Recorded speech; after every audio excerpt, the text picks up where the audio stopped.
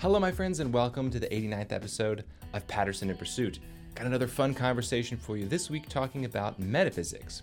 We're talking about one area of metaphysics in particular called mereology.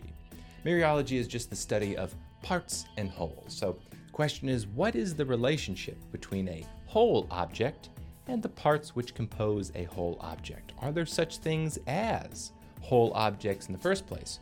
Or really, are there only simple substances that don't really have any parts to them? This is another one of those areas that sounds really esoteric and useless, but actually it gets to the heart of a bunch of different issues in metaphysics. It even gets into philosophy of mind. Right off the get-go in this conversation, we talk a bit about the philosophy of mathematics and geometry because some of the concepts are related. So it's a really fun conversation and one that I wish more people would have. My guest this week is Dr. Andrew Brenner, who's a postdoc researcher doing work in metaphysics at the University of Gothenburg in Sweden. Before we dive into it, if you guys are interested in economics and the methodology of economics, I've got an article coming out next week called The Abuse of A Priorism in Economics that you guys might enjoy. I'm actually an a priorist myself. I think a priorism has an appropriate place in economics, but I also think there are some schools of extreme a priorism which actually kind of abuse the methodology. It's something I've been wanting to write for years. This is actually the topic that got me interested in philosophy, was exploring the fundamentals of economics. And so if that's something that you're also interested in, I think you'll enjoy that piece. So I hope you enjoy my conversation with Dr. Andrew Brenner. All right, Dr. Andrew Brenner, thanks very much for coming on Patterson in Pursuit. I appreciate you taking the time to be with me today. Thanks. I got some abstract questions for you today that too few people talk about. I want to talk to you about composition and basic objects, and what's sometimes called mereology.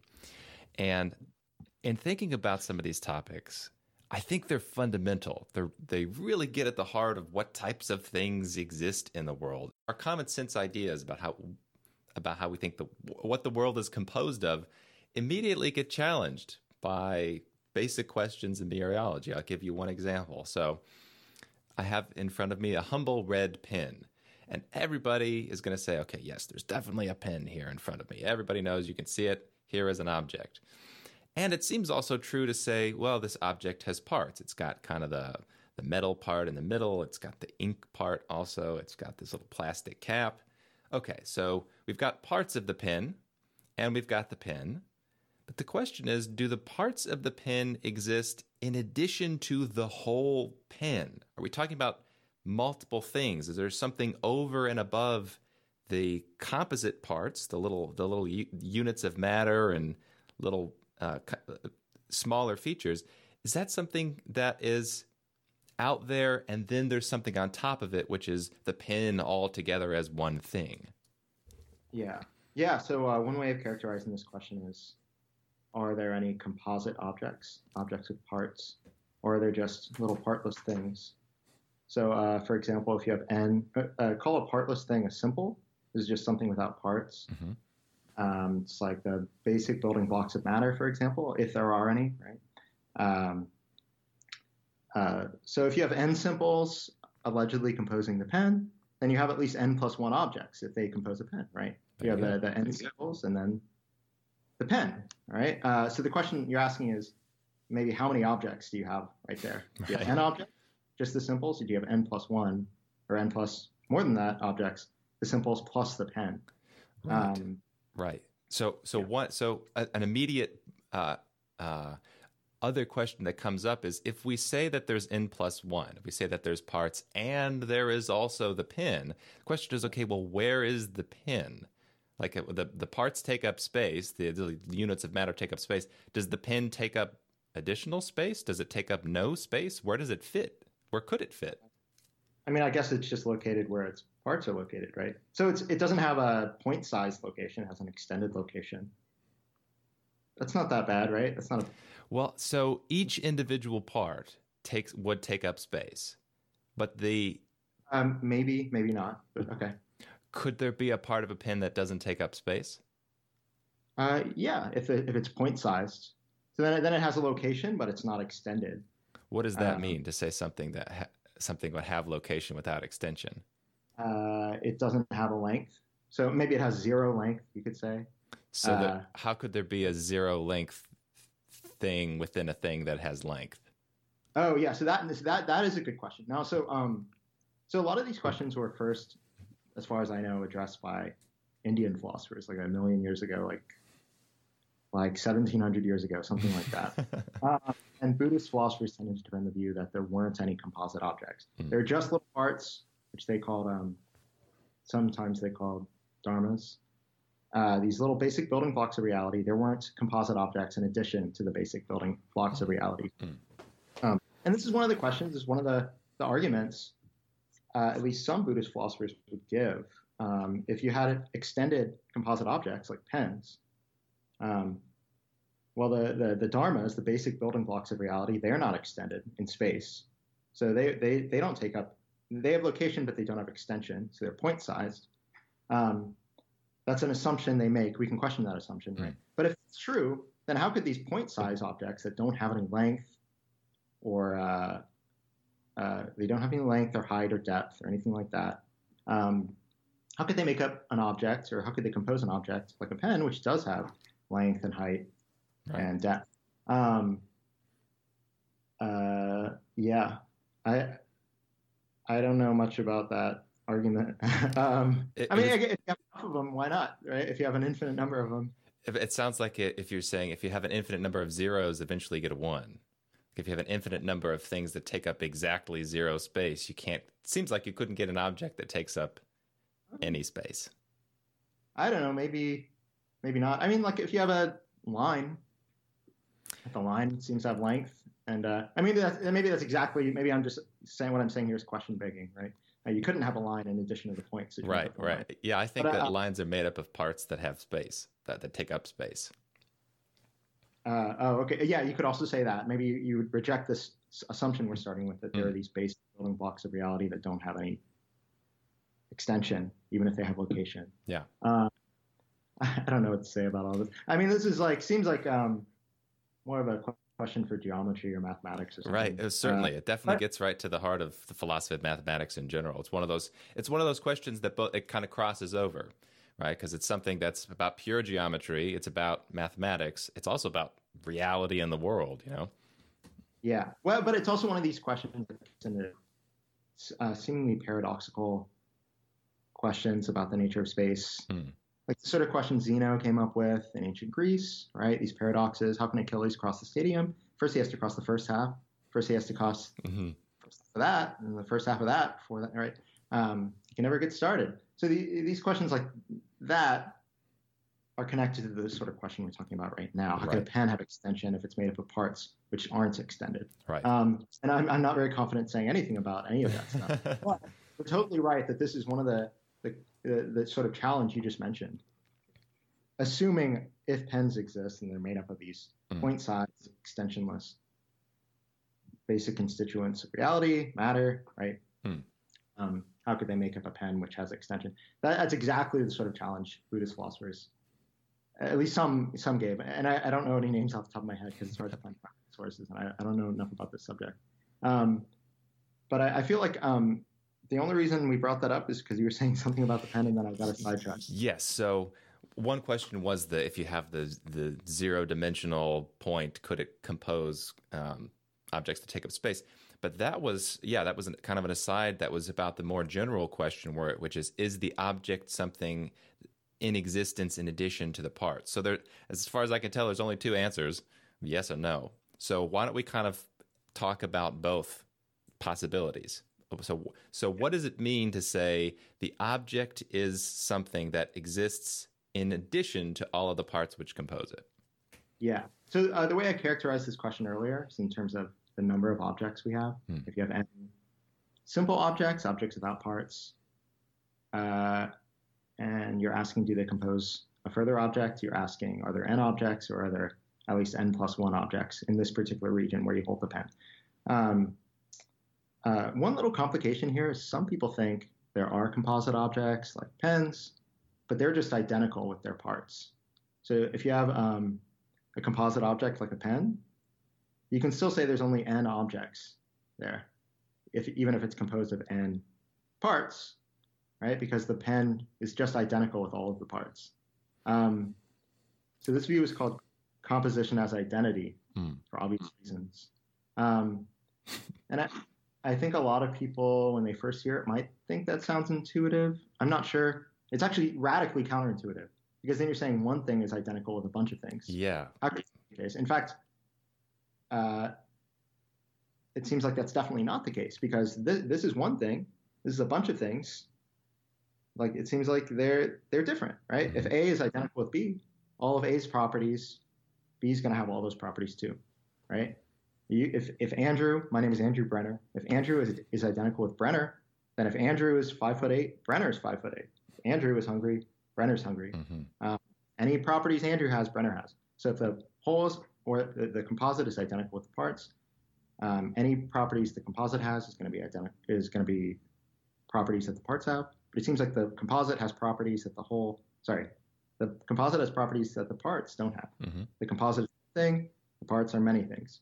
So leaving that complication aside for a second, let's assume that if there are composite objects, if there's a pen, then there's at least n plus 1 objects there. The n parts of the pen plus the pen. So I don't think there are any composite objects. If you have n simple objects, n partless objects, then there's just n objects there. They never compose anything else. They never make up a bigger thing. And this has some counterintuitive consequences too. It seems like all the big objects we interact with all the time are just not actually there, right? There aren't any tables. My laptop's on a table right now. There aren't any tables. There are just like little partless objects, little simples, maybe. I mean, I'm not going to say what there is, right? That's a complicated question. Maybe it's particles, maybe it's fields, maybe it's strings, maybe it's something else, whatever. I just don't think we have very good reason to think there are composite objects. Okay. Right? Because that takes us from parts to this further object, a composite object composed of those parts. And that just seems gratuitous. So let me ask you a couple of things. So for the first point you made, or the first example that you gave about the whole being identical to the parts, I'm really not sure that is a coherent concept for another reason. It begs the question. It's saying that there is such a thing as an object here, and there is such a thing as the parts here, and they're actually the same thing. It seems like it's making a distinction, and then it's saying there's no distinction. It seems kind of logically contradictory. Am I missing something there? Well, I mean, it doesn't have to be contradictory in that way. So if I say Superman's here, Clark Kent is here, and Superman is Clark Kent. There's nothing contradictory. Right? So is the claim then it's that a composite object is another way of referencing individual units? It's just it's a name for individual units.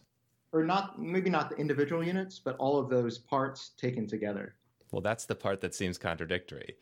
To say all of them taken together would be all of them. It would be something definitely different than all of them individually, or referencing them individually, right? Yeah.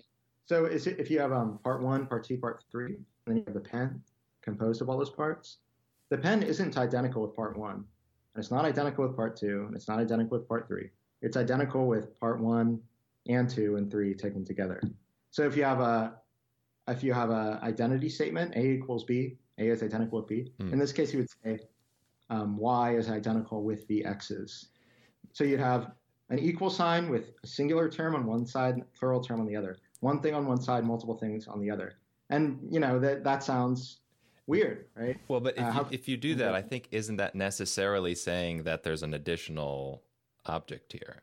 If you can reference something that is in that particular arrangement or that particular number of bits, and at some point you get to that threshold and now you have an object that you're talking about, it seems like you're saying this is not identical to just the individual units. I mean, people who endorse this sort of view would just deny that. They'd say it's like Superman and Clark Kent. If you got Superman, you also got Clark Kent, but it's not an additional thing, right? It's just two names of the same thing. Okay. So that's what they'd say in this case. You got pen and you got parts, and pen refers to the same thing that parts do. Okay. Well, so let's go back to the other question here, and I agree with you that I don't think composite physical objects exist. Maybe there are other types of composite objects. I'm not sure, but it does have a bunch of really counterintuitive conclusions. Like you said, there are no pins. I mean, there's one sense in which you can reference a pin if you're just talking about individual units in a particular location in space that aren't unified together. Like, okay, maybe we can talk about pins that way. But when we really analyze, oh man, there's no, I've got a water bottle here. There's no water bottle. There's no pen. There's no microphone. There's no laptop. That seems very unpalatable.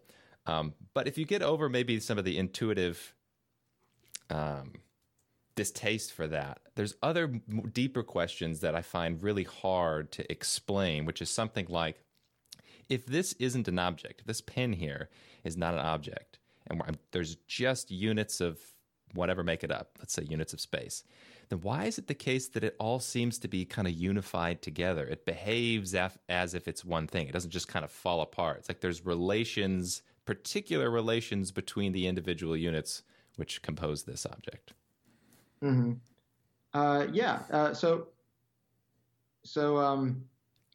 So just to be clear, when we say, there's no pen, we don't mean they're hallucinating when you look down at your hand, what you're holding in your hand. Like, there's nothing there. There's stuff there. There are things there. It's just not a pen. It's a bunch of little things. They just don't compose a bigger thing, right? That's not a crazy thing to say, right? It's not like composite objects it's not like there's a conspiracy theory. This thing aren't they? Right? It's just kind of our brains work a certain way. They see a bunch of little things. They don't realize our brain, we can't visually distinguish all of the little parts of the pen, right? Like subatomic particles or whatever.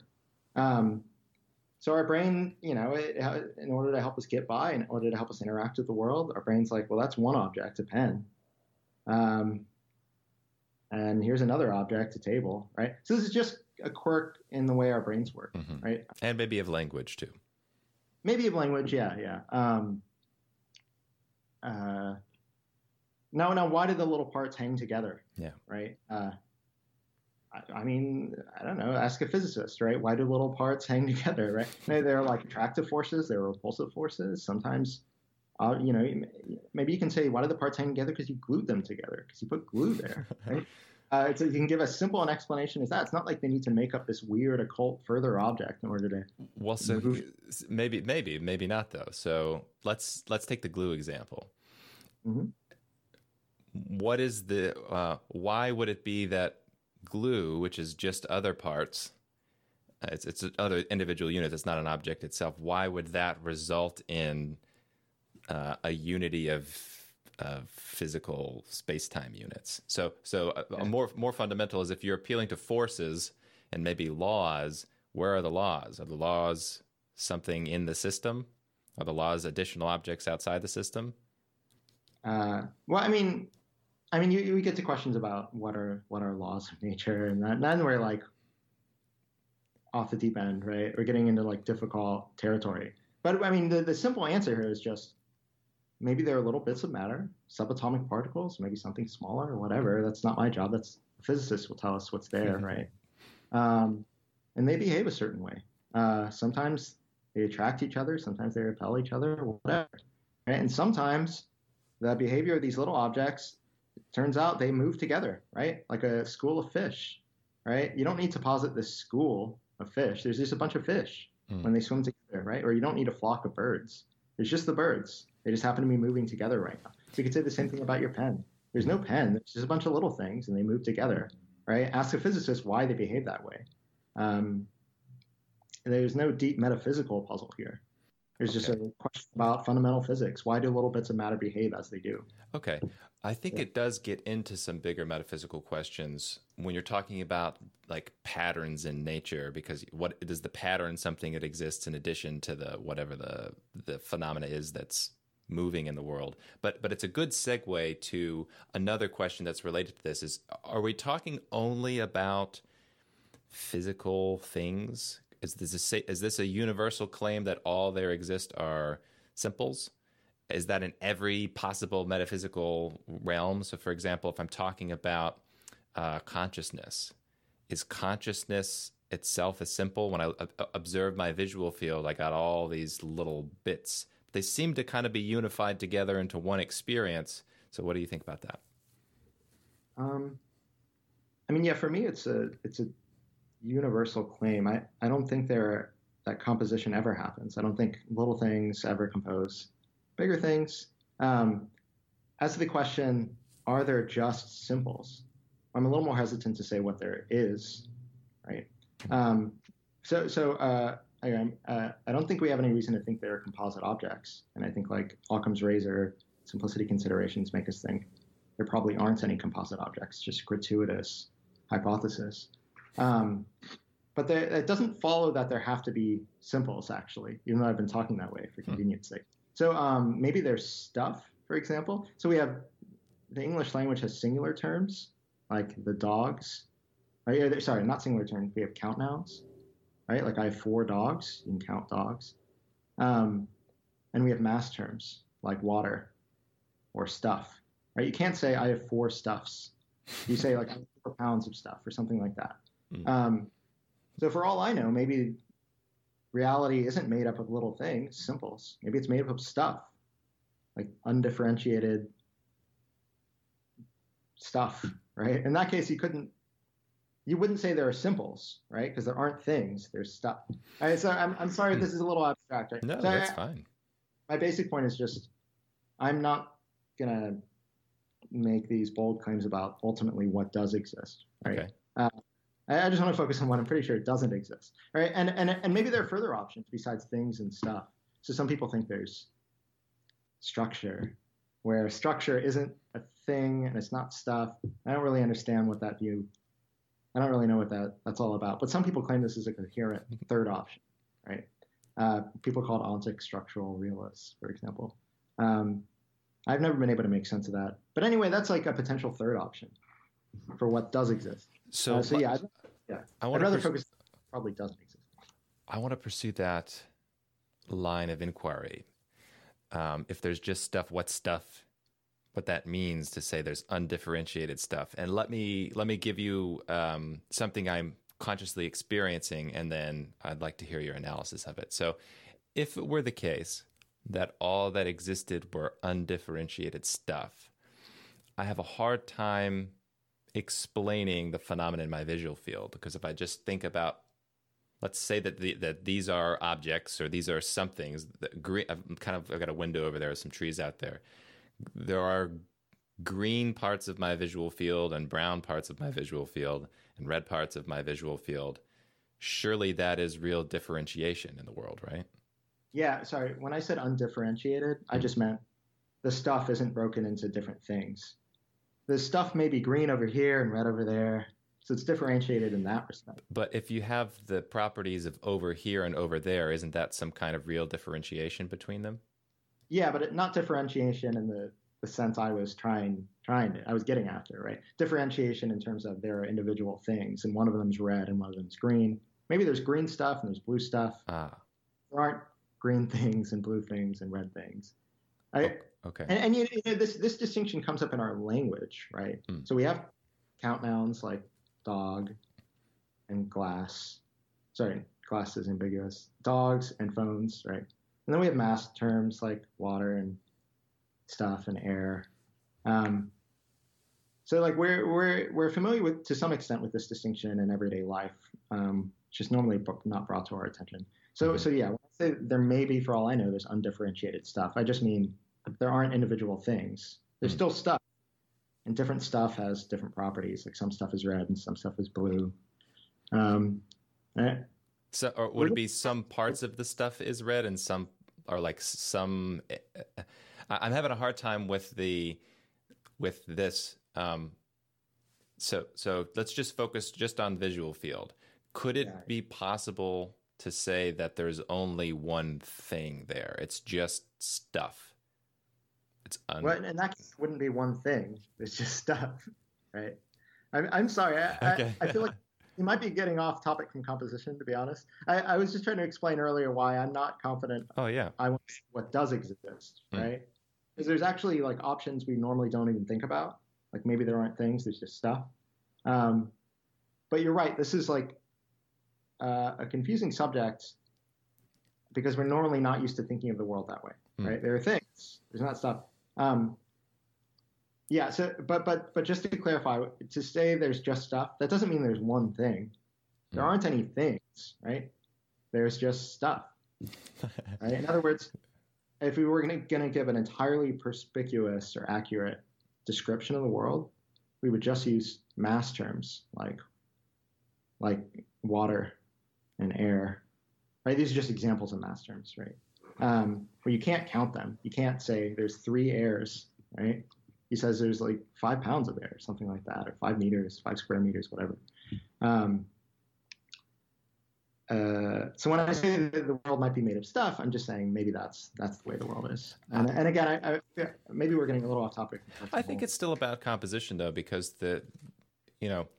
when you say, is there stuff, is there things in the stuff? I mean, is there parts of the stuff? Can I carve up the stuff? It's still about, like, and if you can carve it up, are the parts existing in addition to the stuff, or is there one blob of cookie dough and then you carve them off into individual cookies, or did it exist in addition? Yeah. So there could be both things and stuff, I guess, right? And there could be stuff which composes things, right? Maybe there's like a glob of stuff, but they compose a pen. I love it. I guess that's possible, sure. I'm just saying it's not. How am I supposed to know, right? Again, that kind of seems like the sort of thing. Maybe physics will like figure that out one day. I hope other people appreciate that this is an excellent sentence you just said, and a lot of people might kind of roll their eyes at philosophy, but actually there's so much packed into this. The claim is maybe there are things and stuff. Like if you just step back and think about that, maybe there are things and stuff. I love it. But it's true. That's a lot of meat packed into those words that seem ambiguous and seem like, well, what are you talking about? Well, actually, this is a really big deal. But we can go back a little bit more to composition in particular. So let's say it's the case that in addition to parts, you have wholes. You have these are wholes. There's a separate type of thing. Mm-hmm. There's another issue that I struggle with this, which is illustrated by the Sorites paradox. So you might ask the question, when is there an object in addition to the parts? So let's say that there's such a thing as an object like a heap of sand, and there are such things as objects like grains of sand. Okay, so let's say these are 2 separate objects. So if I were to try to create a heap of sand by moving 1 grain of sand over here, 1 grain of sand over here, now we just have 3 grains of sand, but it's not a heap yet. You keep going, and you keep going. Mustn't it be the case that at some point the addition of 1 grain of sand brings a heap into existence? Isn't that kind of an inescapable thing you must accept if you think that there are such things as composite objects? Maybe not. I mean, I think most people who believe in composite objects are going to have to deal with this. Some people just might bite the bullet, say, yeah, once you add that 1 more grain of sand, this whole new object comes into existence, a heap.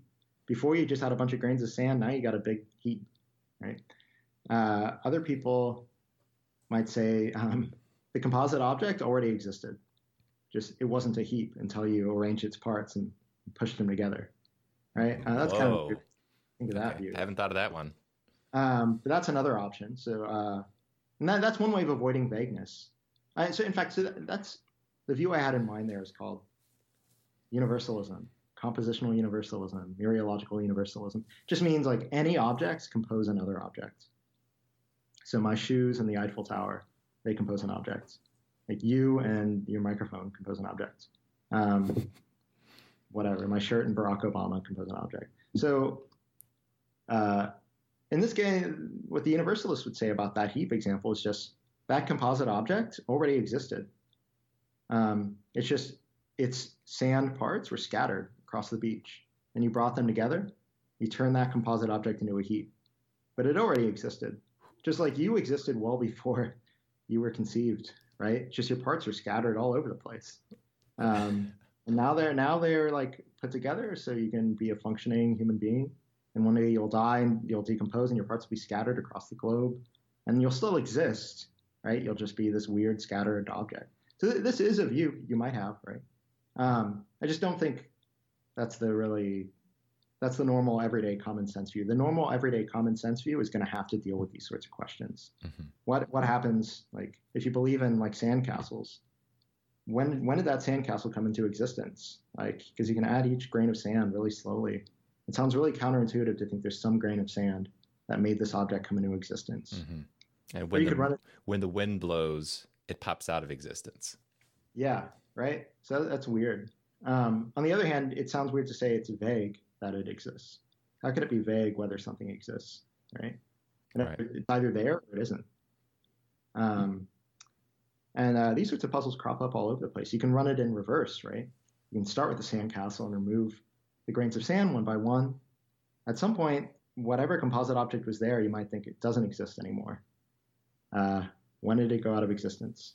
You remove the grains of sand one by one, or do it with a human body, and then you get really confused. Right. So, so I like this. I like this line of reasoning as a criticism of the idea of the existence of composite objects. I think that's correct. I think it's much more sensible to say, well, a sandcastle is a word that we use to reference some particular area of space with units of matter that are arranged in a particular way. It's about a concept. Yeah. And that way, if the wind blows and some sand particles move, well, it's still the same sandcastle in the sense that it's still a concept in my head. It's not something that's necessarily tied. There's not one-to-one correspondence with the state of objects in the world in all circumstances. But then I put on my devil's advocate hat and I say, okay, what about living things? This is another famous example. If there are no composite objects, are there any living creatures? So it seems like if we were to apply the Sorites paradox to, say, a lizard, and the lizard has parts, he's got like organs and whatever, and he's moving around. It seems like when you take an organ out, when you remove one particular part, you're actually taking a lizard out of existence. It seems like there's this other, it seems like lizards are unified things that operate somehow as a coherent whole versus just the operation of the liver or the scales on the lizard. So what's going on there? Yeah. I think the exact same puzzles come up when you talk about living things.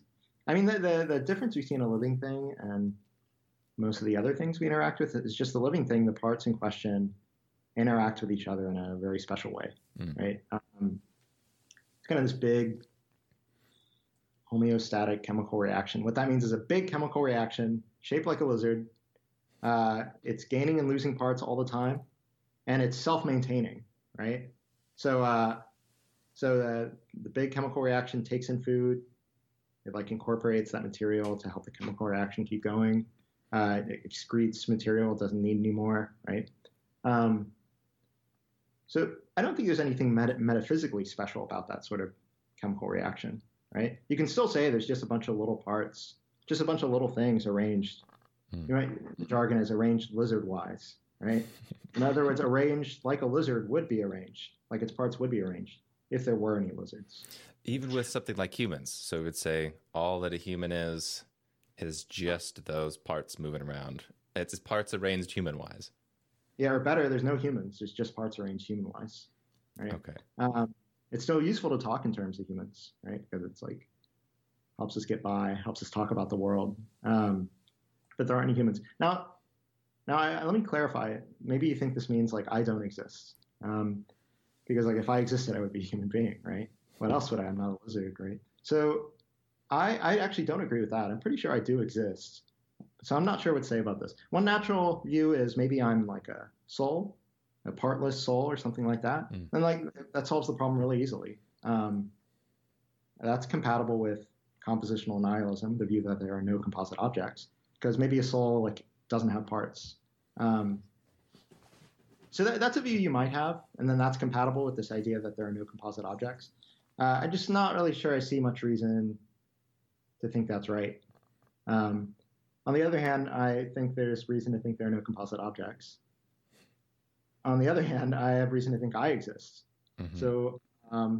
So what gives? It seems like one of those things has to give, right? Right. Either I don't exist, or I'm a composite object, or I'm a simple object. Seems like those are the three options. Usually, maybe I'm stuck, right? We can make sense of that. And to be honest, I'm not sure what to think about all that. So I think you're right. These metaphysical puzzles can be applied to living organisms, including human beings. And that might have really big implications for personal identity, especially like, do I exist? Right? I'm not sure what to say about all that, to be totally honest. Okay.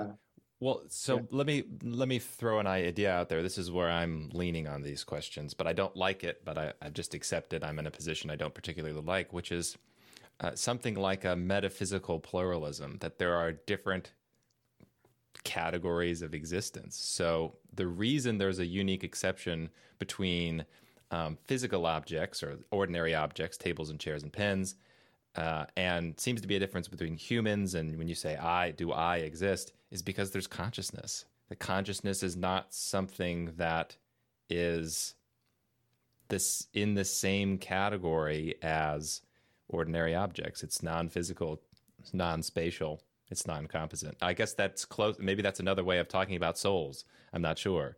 But what do you? It doesn't seem like consciousness plays by the same parts in general. It seems to be some unique phenomena that's not just, a unit of matter in a particular state moving around. So I think one relevant question here is, can there be consciousness without somebody who is conscious, right? So that is a hard one. Yeah. So like everybody agrees consciousness comes out of the brain somehow, right? Or like the body, right? Once the body does certain stuff. I think that's true. I think there's lots of people who disagree with that. Who? Name one person. Historically, that it comes out of the brain? Because everybody knows if you bonk somebody on the head, consciousness goes away, right? Oh, well, everybody would agree that I think that the brain states are correlated with mental states. Yeah, that's what I mean. That's all. Oh, yeah. That's something like consciousness has something to do with what happens. Okay, yeah. Like everybody agrees with that. Even dualists who think the mind is like separate from the brain, it still thinks like the mind is like certain things in the mind are caused by certain things in the brain, right? And why did I bring that up? So one interesting question is relevant here is, can there be consciousness without somebody who is conscious? So for example, one of my conscious mental states is that I'm hungry, right? So I'm hungry right now. I'm not that hungry, it's just an illustration. So can there be hunger without somebody who's hungry? Right. Earlier I mentioned Buddhist philosophers who tended to defend compositional nihilism. There are no composite objects. One reason they were comfortable with that view is because they don't think there are people anyway, right? So they don't even run into these problems. They'd say, yeah, there can be hunger without anybody who's hungry. There can be mental states without anybody instantiating those mental states. There can be consciousness without somebody who is conscious. That sounds totally wrong to me, right? There's no hunger unless somebody's hungry, right? There's no like red visual experience unless there's somebody having that red visual experience, right?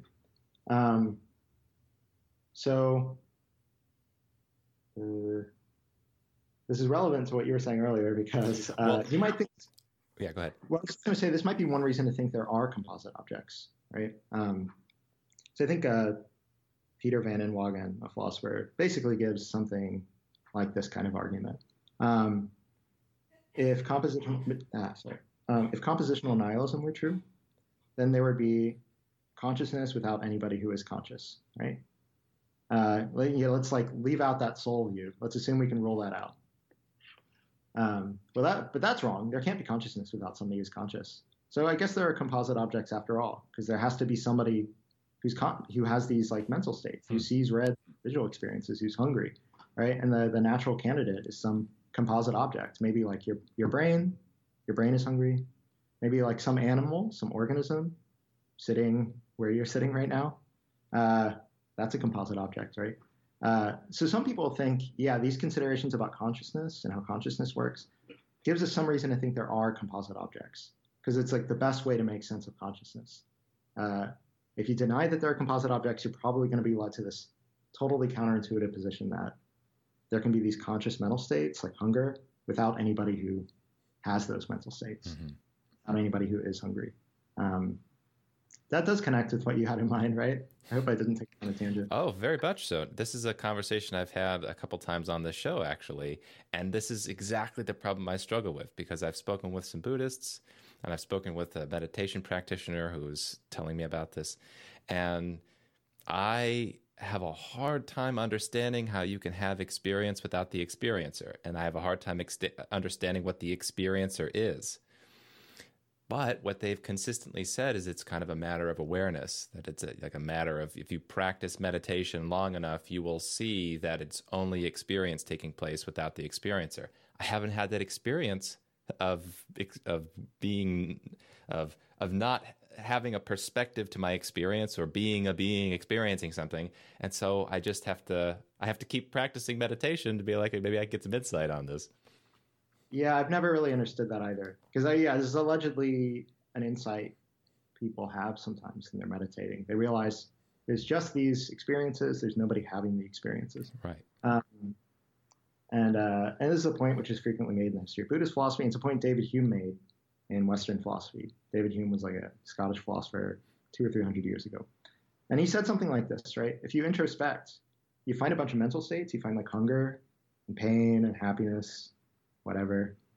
But you don't find anybody who's hungry. You don't find anybody who's sad or happy or angry or whatever. I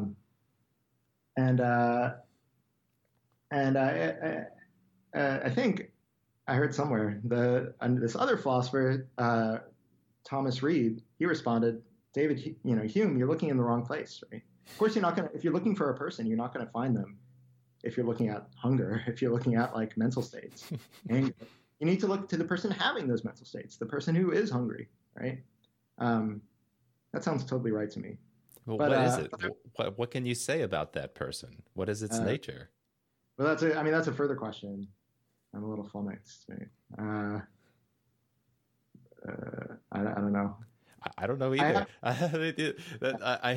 This is one of those areas where I really have hit a wall, and my working solution in acting in the world is that there's, like I said, metaphysical pluralism, that there must be a being in addition to the consciousness, or there is a being who is experiencing, and it's just something like a soul. That's the situation I feel like I'm forced into. And I don't like it. Why do you use the word pluralism to describe that again? Oh, I use the word pluralism because it's more than dualism. So there are some people that split the world between mind and body as if those are the only, like mental stuff and physical stuff, those are the only two categories. I think there are other categories, or I'm at least open to the possibility of there being something like abstract objects, or very specifically like the metaphysical status of the laws of physics we talked about a little bit. I don't think it's physical themselves. I don't think they take up space. I don't think they're mental. I don't think they're an idea. I think they're in another category. Okay. I see. Still sounds like dualism, even if you wouldn't want to use the word dualism to describe it, right? So, because you still, if it were dualism, though, but I would have to fit the laws of the universe into a mental category, which you could do, but I don't like that idea. That would be something like, I think what that leads to is something like the laws of the universe are ideas in the mind of God, or something like that, if they're mental in nature. Yeah. Well, I mean, maybe we're just getting hung up on the word dualism, right? We're looking for like two ways to this way of demarcating reality. So there's two main categories, right? But I mean, are you endorsing a view where you exist, I exist, but we're not physical? It's like, that's close enough to dualism. Yeah. All right. Yeah, it's pretty much dualism. And I think most philosophers' objections to that's not a very popular view. I think most of the objections aren't very good, but I also think most of the arguments for it are not very good. So I might be in a similar boat with you, where I'm mostly flummoxed. I think this view that I exist, but I'm not a physical object or anything like that, I think it should be investigated further. I don't think it should be dismissed as quickly as a lot of contemporary philosophers dismiss it. But there's also just not very. I personally think there aren't very good arguments for it either. So this is what's like frustrating. It's what I think. For a long time I called myself a reluctant dualist, but I call myself a pluralist because of the problems with like laws of matter. But I think that I actually agree with this. I think that the arguments for it can be very dubious, but you can still arrive at it through process of elimination. You kind of back yourself into a corner, and then it's like, well, I guess this is what follows. It seems. Yeah. That's probably the best. That sounds promising. Maybe that's what I should do. Maybe that's what I should admit. Because I can't think of another view that sounds plausible. Maybe where I'm at right now is just like, I'm pretty sure I exist, and maybe I just haven't thought of the right answer to the question, what am I? Right? What's the nature of personal identity or personal ontology? Right. And like, why would I expect to know? Right? If I do exist, pretty sure I can know that. But like, why should I expect to know much about personal identity? Right? Like maybe humans are just dumb and we haven't figured it out yet. I'm open to that. But there's a very related problem with composition and talking about personal identity, which is when you talk about what we think of as facets of you, we might say that, well, you have a personality. Like that's a way that people talk. But is that true? Does that mean that what you are is a composite object and you're made up of personalities and memories and past experiences? Or or are we just talking about like a point of consciousness, and that's the only thing that it doesn't have the property of having a personality or anything like that? Yeah. Well, yeah, I think this is just a case where our language confuses us. We have these words like personality, and personality is a noun. I guess there's this thing, a personality, right? Because the noun refers to something. And this is just a case where our everyday language isn't very perspicuous, right? Like, maybe you describe my personality as like I'm an angry person, right? Well, you don't have to say there's this thing, a personality, an angry personality. You can just say Andrew is angry, right? He's frequently angry. That way you're just talking about me. You're not saying there's this further thing, a personality, right? So there's just Andrew, and he's just an angry person. So I think this is just a case where, like, if we're really careful about the way we talk, we won't confuse ourselves by like, using nouns that don't actually refer to anything, personality, right? So I think that's really all that's going on in that case. I agree. And for the most part, I think I agree. The last thing I want to talk about is on this concept is this idea of unification. This is something that I've talked about a little bit in some of the work that I'm doing, so here's a question to go back to the central issue of simples and plurals. So we've got the individual grains of sand, and let's say there's a heap in addition to the individual grains of sand. The question is, what is the thing that unifies all of those individual things into one thing? So I think if you think about that question, like, what is it? A force? Is there some law of nature which says that whenever this many grains of sand are assembled in this way, that now there's a metaphysical glue that brings them all together into one object? I think a much more sensible way of thinking about answering this question is to say our conceptual system is the glue. That the thing that unifies plurality into something that is one object is our idea. And that to the extent there is an object that exists in addition to the little parts, it's the mental object. It's that we're thinking about it as some unique thing, right? Mm-hmm. So there are the individual units of sand, and then in addition to the individual units of sand, there is an idea of there being a heap of sand. Yeah. Yeah, I mean, that sounds right. If what you're saying is just we reify these non-existent composite objects. This is a bunch of little objects that don't have parts.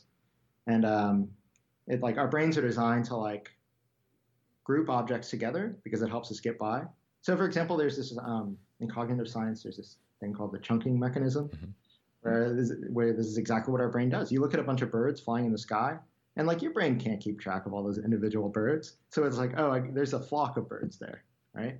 And then all of a sudden your brain is tracking your visual experiences as like there's this big amorphous blob-like object in the sky, right? A flock of birds, right? So this is like something our brain does all the time. It like reifies objects, like puts objects together because it like helps us use our cognitive resources in a more efficient manner, right? It helps us get by. I think that sounds like what you're saying, right? And that's totally right. Although we have to be careful how we describe this sort of view. We don't want to make it sound like we have these magic powers where we're actually creating these composite objects with our minds, right? Because some people have defended. But in a sense, you are, right? The idea itself is some unique thing. I mean, but you're not like actually creating a new object. Like if I draw Superman, I'm like, that's Superman, right? That doesn't mean I've actually created a person named Superman. But you've created an idea in your head, right? There's a fiction, there's Superman fiction, right? Well, isn't that something though? Oh, well, now we get into issues about like what are like mental objects, right? Okay, so maybe that'll be our next conversation. What are mental objects? I don't believe that stuff either. I mean, it was just me. So you don't think there are ideas? No, this is just another case where our language confuses us. We have these nouns, ideas. I guess these nouns refer to something. Well, no, it's just like a more perspicuous way of putting it would just be to replace the nouns with adverbs, right? And then it sounds goofy, but it's right. So like, I don't have an idea. I idealize, or I think. You can just say I think, right? And then you're not talking about this mental object and idea. You're not reifying this thing, right? It's just me, and I'm thinking. So maybe then what an idea is, if we're trying to be concrete, is just another way of talking about some part of our experience. So like there is a particular mental state existing, or there is at least one mental state of a particular type that exists, something like that. Well, no, so I was just trying to offer a strategy to avoid talking about things called mental states, right? Okay. And this sounds pedantic, right? And in every life, be pedantic. But if we're really concerned with what ultimately exists, right? Then we want to describe the world using our most perspicuous language possible. And then if you have nouns, those nouns better refer to something, right? So like that's why I was just offering a strategy of eliminating any nouns that refer to things which might not actually exist. So in this case, mental state, you don't have to believe in these things, mental states. It's just me, and I'm thinking, right? but there's more going on, right? It would be an unnecessarily abbreviated description of things that exist to just say it's you and your thinking, because you have an internal experience. Isn't an internal experience something that is like you can correctly describe phenomena in the universe by talking about your internal experience? I mean, I think if we get really fancy with our adverbs, then we can describe how I'm thinking, without using nouns that don't actually refer to anything, like fictional objects or mental states or anything like that. I mean, this doesn't have anything to do with composition. Right. You're right. I feel like we're getting off into a sidetrack on it, which is a really interesting question. I mean, this is also very important, that this relationship between the language in the world and nouns in the world, and how we are to accurately talk about features of our experience. You know, I don't have a good answer here, but it's definitely worth investigating, but probably not on this episode. Yeah. All right. Well, I really appreciate your time. This has been an awesome conversation. I've certainly enjoyed it, and I'd love to have you back on the show to kind of keep poking around some of these issues. Sure. Yeah, I enjoyed it.